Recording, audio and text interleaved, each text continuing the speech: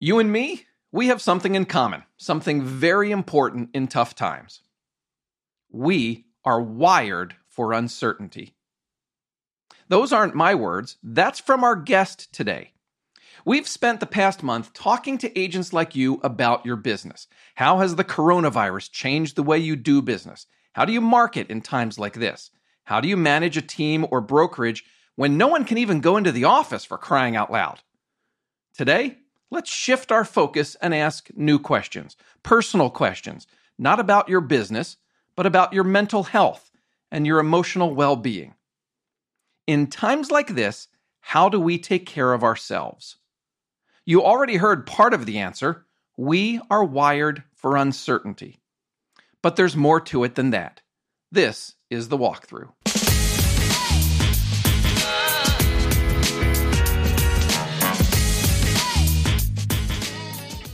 Hey everyone, I'm Matt McGee, editor of HomeLight's Agent Resource Center. On this show, you'll learn what's working right now from the best real estate agents and industry experts in the country. At HomeLight, we believe in real estate agents, and we believe that by helping agents like you be even better at serving your clients, the entire industry improves. If you'd like to reach me with feedback, ideas, or questions about the walkthrough, you can send an email anytime to walkthrough@homelight.com. Hey, we've reached a minor milestone with this episode. This is episode number 10 of the walkthrough. Of course, it goes without saying that we didn't expect to devote half of those episodes to a worldwide pandemic and its impact on agents like you, but life is full of surprises, isn't it? Anyway, whether you're new to the walkthrough or you've heard all 10 episodes, but especially if you've heard all 10 episodes, thank you so much for being part of our walkthrough community. You know, one of the things that we've talked about a lot is the importance of mindset. That's always true in real estate, but never more so than right now when the coronavirus pandemic has impacted pretty much everything you do as a real estate agent. Taking care of your business starts with taking care of yourself. I believe that, and I hope you do too. Today, I'm excited to introduce you to Catherine Jansen Burkett. She's a psychotherapist and licensed professional counselor, as well as a published author. For the past 15 years, she's been in private practice in Portland, Oregon. Catherine is working with clients right now who are dealing with some of the same struggles you and I face: uncertainty, anxiety, grief, aloneness. Well, today, we'll talk about how best to deal with those things and more. You'll hear Catherine explain that we're wired for uncertainty. She'll talk about the value of structure and routine, and why helping others is a certain path toward helping ourselves. I don't mind admitting that I share a couple personal struggles and stories in this conversation. I hope you find them relatable and that you find Catherine's replies helpful. So, with that said, here's my conversation with Catherine Jansen Burkett. What I've been doing on recent episodes when I've been talking to real estate agents, I want to start the same way with you. I've been asking just for a sort of check-in. How are you doing? Are you healthy and safe these days? How are things going for you in the Portland area? Well, I appreciate the question and concern, and I'm doing good. I'm doing well. I'm using all the things we'll probably talk about today. So to know that that's it's not just that, I just happen to not get the virus yet. It's about staying well and staying emotionally well. But yes, thank you for asking. Yeah, you're very welcome, and that's wonderful to hear. Let's start by me pretending that I am one of your patients, and I have made an appointment, and I want to come in and talk to you because I'm having some good days and some bad days, Catherine. So some days I wake up and I feel fine. Everything's going to be okay. We're going to get through this. It's not a big deal. Other days I wake up and I am legitimately, gripped with fear and struggling to start the workday because of everything that is going on in the world. Is that normal? It is so normal. In fact, I would go as far as if we're not experiencing that, we may not be as aware of what's going on. So it is very normal, and that's one of the first things I do with folks I work with is normalize it and humanize it so that they don't think there's something wrong with them or not take good care of themselves on those hard days where they might need something more or something different. I've been talking to a lot of real estate agents in the past month. We've had agents on each of the past several episodes of our podcast. I think agents everywhere are dealing with financial uncertainty, health uncertainty, family uncertainty. And that is the word that I hear the most often from agents when I ask, how are you doing? What's going on? What's your mental condition? It's this uncertainty. So when you are dealing with a patient who is going through something like this, like how can someone deal with so much uncertainty in their life? Uncertainty is about fear, so we want to create a sense of safety wherever we can.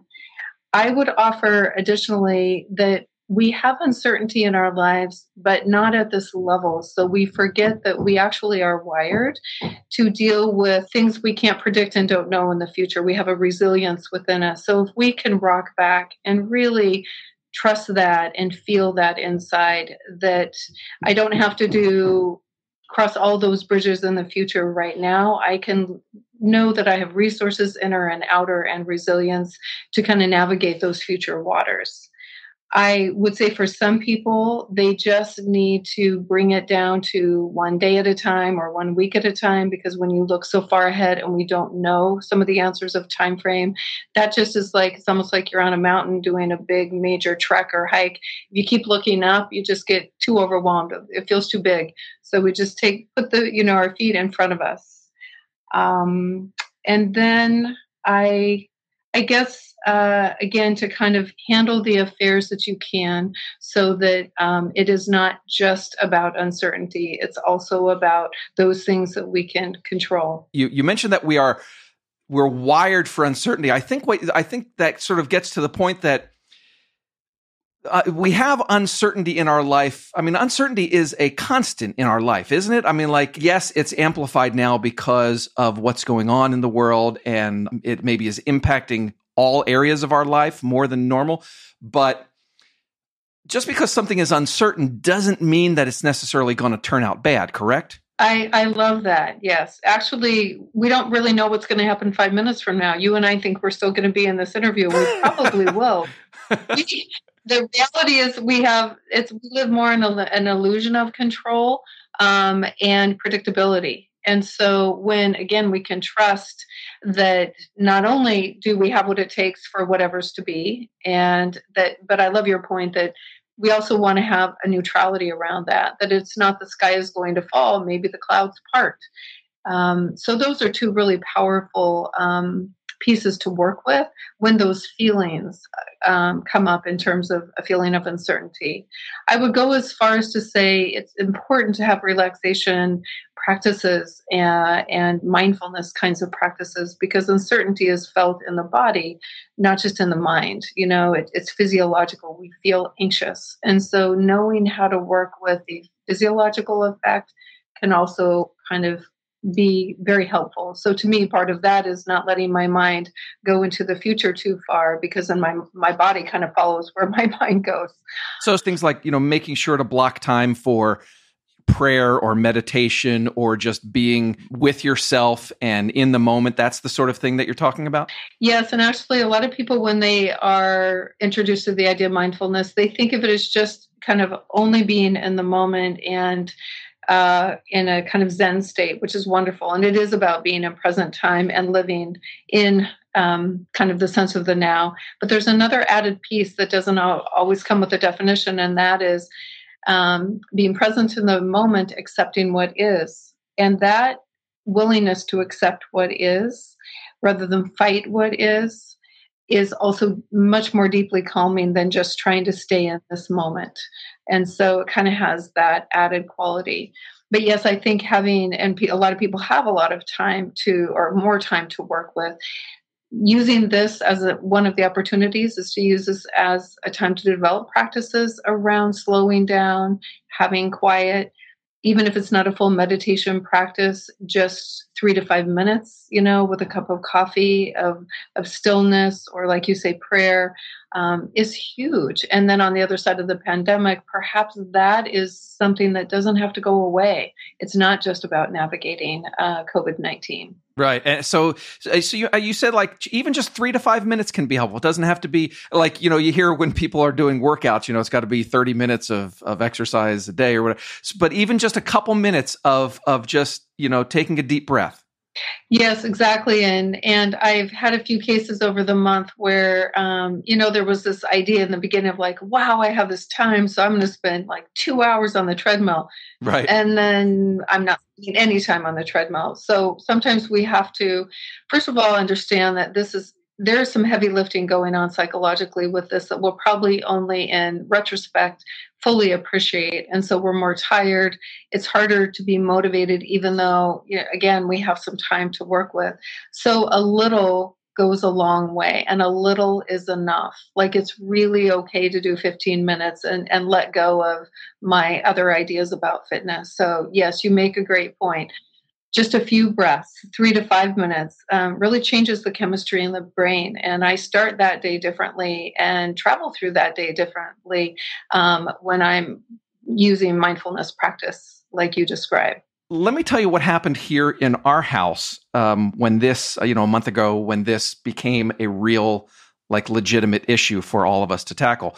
My wife, who is a real estate agent, she loves to bake. She, like probably once or twice a month, she will be baking a cake or cookies or whatever it might be. But then once the state of Washington had the, stay home order and we weren't able to go out except for emergencies and shopping, Catherine, literally every night for a week, she was baking. Right.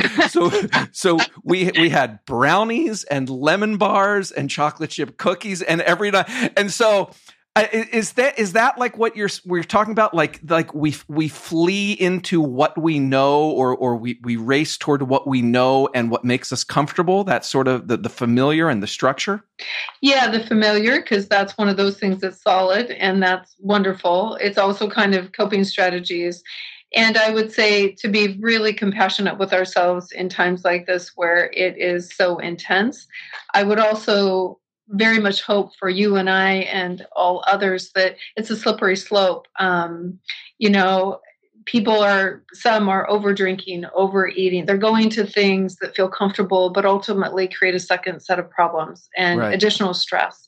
So that we want to be gentle at a time where, okay, I'm probably going to watch a few more movies, or my kid is, than I normally would, just kind of increasing the bandwidth, but really being mindful of the effect with how stressed we are on any activity we choose in terms of its impact. So, but yes, routine and structure, I would say outside of COVID-19 and a time with a pandemic, it always matters. It's really the scaffolding of our mental health. But because we have it so organically happening not in times like these, we maybe haven't connected that dot, that it is so important to our mental health. So for some people, they struggle. They just want freedom. They want unstructured time. I say, then just build that into the structure. But our whole human system really orients and organizes around that sense of predictability and routine. So it's really good to have it in place, be flexible with it. And kind of to your point with your wife, say she was baking and wanted to bake with music, but you needed to do a Zoom meeting, or you wanted to have some time with friends on Zoom, and those two things can't coexist in the room. They're just different things. Having a routine also helps a family kind of coordinate their needs so that we're not competing. Our needs are not competing with one another. Right. I love that. It's interesting too, in a lot of the conversations that I've had in the past month or so, a lot of agents that are having to work from home are talking about, I really want to have a structure in place. I really need to, I'm going to start my day with X, Y, and Z, and then I'm going to do this and that and the other. And so I think it's interesting to hear that it sounds like you're saying that is very beneficial, not just for their business, because I think that's why they're doing it, but it's also beneficial for their mental health as well. Yes, absolutely. And I think that that kind of, I'm even encouraging people that are partnered like you to even still have date night. Now that means you might, Matt, have to go into a different room because you've been together all day, Right. but it's important to have quality time and not just a quantity of time. And now we have so much of a quantity of time. So I'm encouraging people to make sure they have a little bit of space and practice autonomy, that family members can kind of have some downtime and separate time. But to not forget that quality time too. You just mentioned about a minute or so ago, you mentioned Zoom meetings. And that's another thing, Catherine, that a lot of agents are just really adopting right now to keep in touch with their clients and their coworkers. I am a person, with my job at Homelight, and I said this on one of our recent episodes. I'm the type of person that usually would be like, "Oh my gosh, we have enough meetings already. I don't need more meetings." But we are now doing on our team, we're doing a daily meeting on Zoom, and for whatever reason, I can't explain it. Maybe you can, but I can't. I love seeing the whole team every day, and it's been very reassuring for me. We never did daily meetings before, but I'm really loving it right now. My guess for you, Matt, and many others are like, it is a tethering to the context, of course, is your professional walk together collegially, but it is the tethering to others. And at the end of the day, the undoing aloneness, especially in these times, especially when we don't have so many sources of contact with others. People have been even like all the little things. It's not even, I can't see my close friends. It's that I can't be out, being friendly to strangers. I can't see people that are acquaintances. And all those little things add up to a feeling of connection and belonging that we share with others. And we just live that life every day. So right now, what others are doing to kind of stay professionally,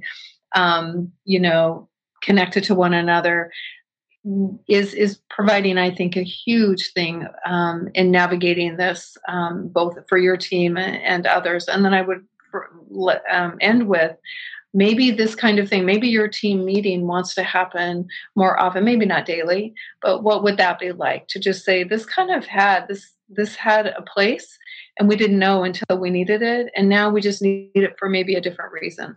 There are some days I find myself, I want to know what's going on with the virus, with the pandemic. I want to know how things are going here locally in my area, in the Tri-Cities, how the state is doing, what's going on nationally. So I get online, I go to Facebook or wherever it might be to find the news. But gosh, Catherine, so much of it is depressing and bad news. So there have been nights where like I can't get to sleep because I was just online reading something that's like it's the end of the world as we know it, right? So how do you balance that need to know with, oh my gosh, this is too depressing? Well, too depressing and or anxiety producing. So I would say there's kind of a tuning fork inside of us, Matt, where we can, if we listen deeply and if we learn to listen well, we can know how much is too much. We live in a culture where more is better of a lot of things. So if I get more news, then that will help me feel more safe or be more organized. And actually, that's not true. There's a point, a saturation point. And so I think we just need to know where that is. And sometimes that's, unless there's something big and somebody will tell me or a partner will tell me I'm going to take a day off of the news, or I only do it in small doses and make sure the source is not an alarmist kind of source. And to, again, understand that we are not probably ourselves these days. So things are going to affect us more, and to be not maybe that we're fragile, but certainly that we have some vulnerabilities. So, if you have a tough day, whatever that tough day is that a day that it's great for you to do 2 hours of news? Maybe not. So to take a pause and really check in with oneself before they're engaging in the kind of the news cycle and getting information. It has its place, of course, especially when we didn't know when schools were going to close or where are we in the curve. But we just need to know how to have a boundary around that. And when you say check in with oneself, you're just saying like stop and examine, what kind of day I've had, and am I really ready to read what I might be about to read? That's right. And that's a new practice for a lot of people. They just kind of go on more of an autopilot. They haven't had that sense of a tuning fork. And so this is one of the upsides of this pandemic is we need to check in with ourselves because we're actually in a marathon, not a race. This is some weeks. We have some weeks to go and to stay well on a lot of levels, physical, emotional, for some people, spiritual, financially, right? So checking in with oneself is it's kind of like, do I need water? And it's mile 11 on a marathon. I would be checking it to see if I was feeling dehydrated. So that's what that practice looks like. And I think we can know pretty quickly, intuitively, whether something's good for us or not. I'll give a personal example myself is I like documentaries, but I'm just really aware right now, this is not the time for me to be watching intensely sad things. That I normally just care and I want to contribute and I want to know what's going on, but my system just is not as resourced to take in more suffering. I think we should talk too about grief and loss, because I'm sure, knock on wood, I don't know anyone yet who has come down with COVID-19, but I'm sure that we have listeners who have been or will be affected by this at a very, personal level. So how do we comfort someone in a situation like that? How can we comfort friends or coworkers who may be going through that pain? Well, it's a question of maybe what is our best comfort no matter what, and especially in a situation so there's loss that's direct, and there are losses that aren't associated with death and this. Then there's the potential of that somebody has experienced the death of a loved one with COVID-19.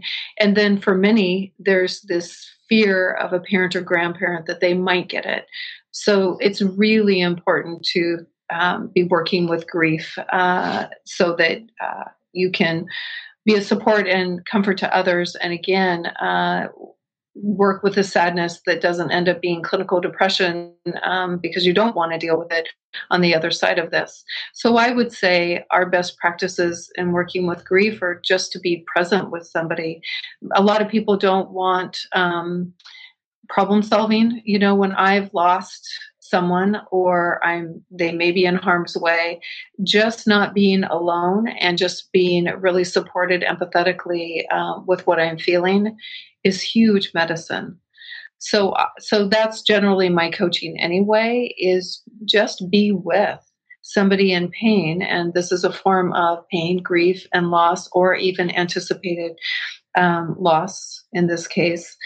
And, it's excruciating to hear these stories where if my grandparent dies, this was a client this week, I won't be able to go to her funeral. I won't not only be able to go say goodbye, I won't be able to go to a funeral. That's a different thing, obviously, with this pandemic. And so that, in times of grief and times of fear, our instinct is to gather. And actually what we've needed to do from a public health standpoint is scatter. So that is just so we can't really get our head and heart around that. There's not an easy answer. So just kind of being with pain. Yeah. But I recommend we just lead with empathy and presence first, because then it's like, I am really with you. That just sounds so hard. I can really feel that. My heart is also broken. That piece and the 30 seconds or 3 minutes.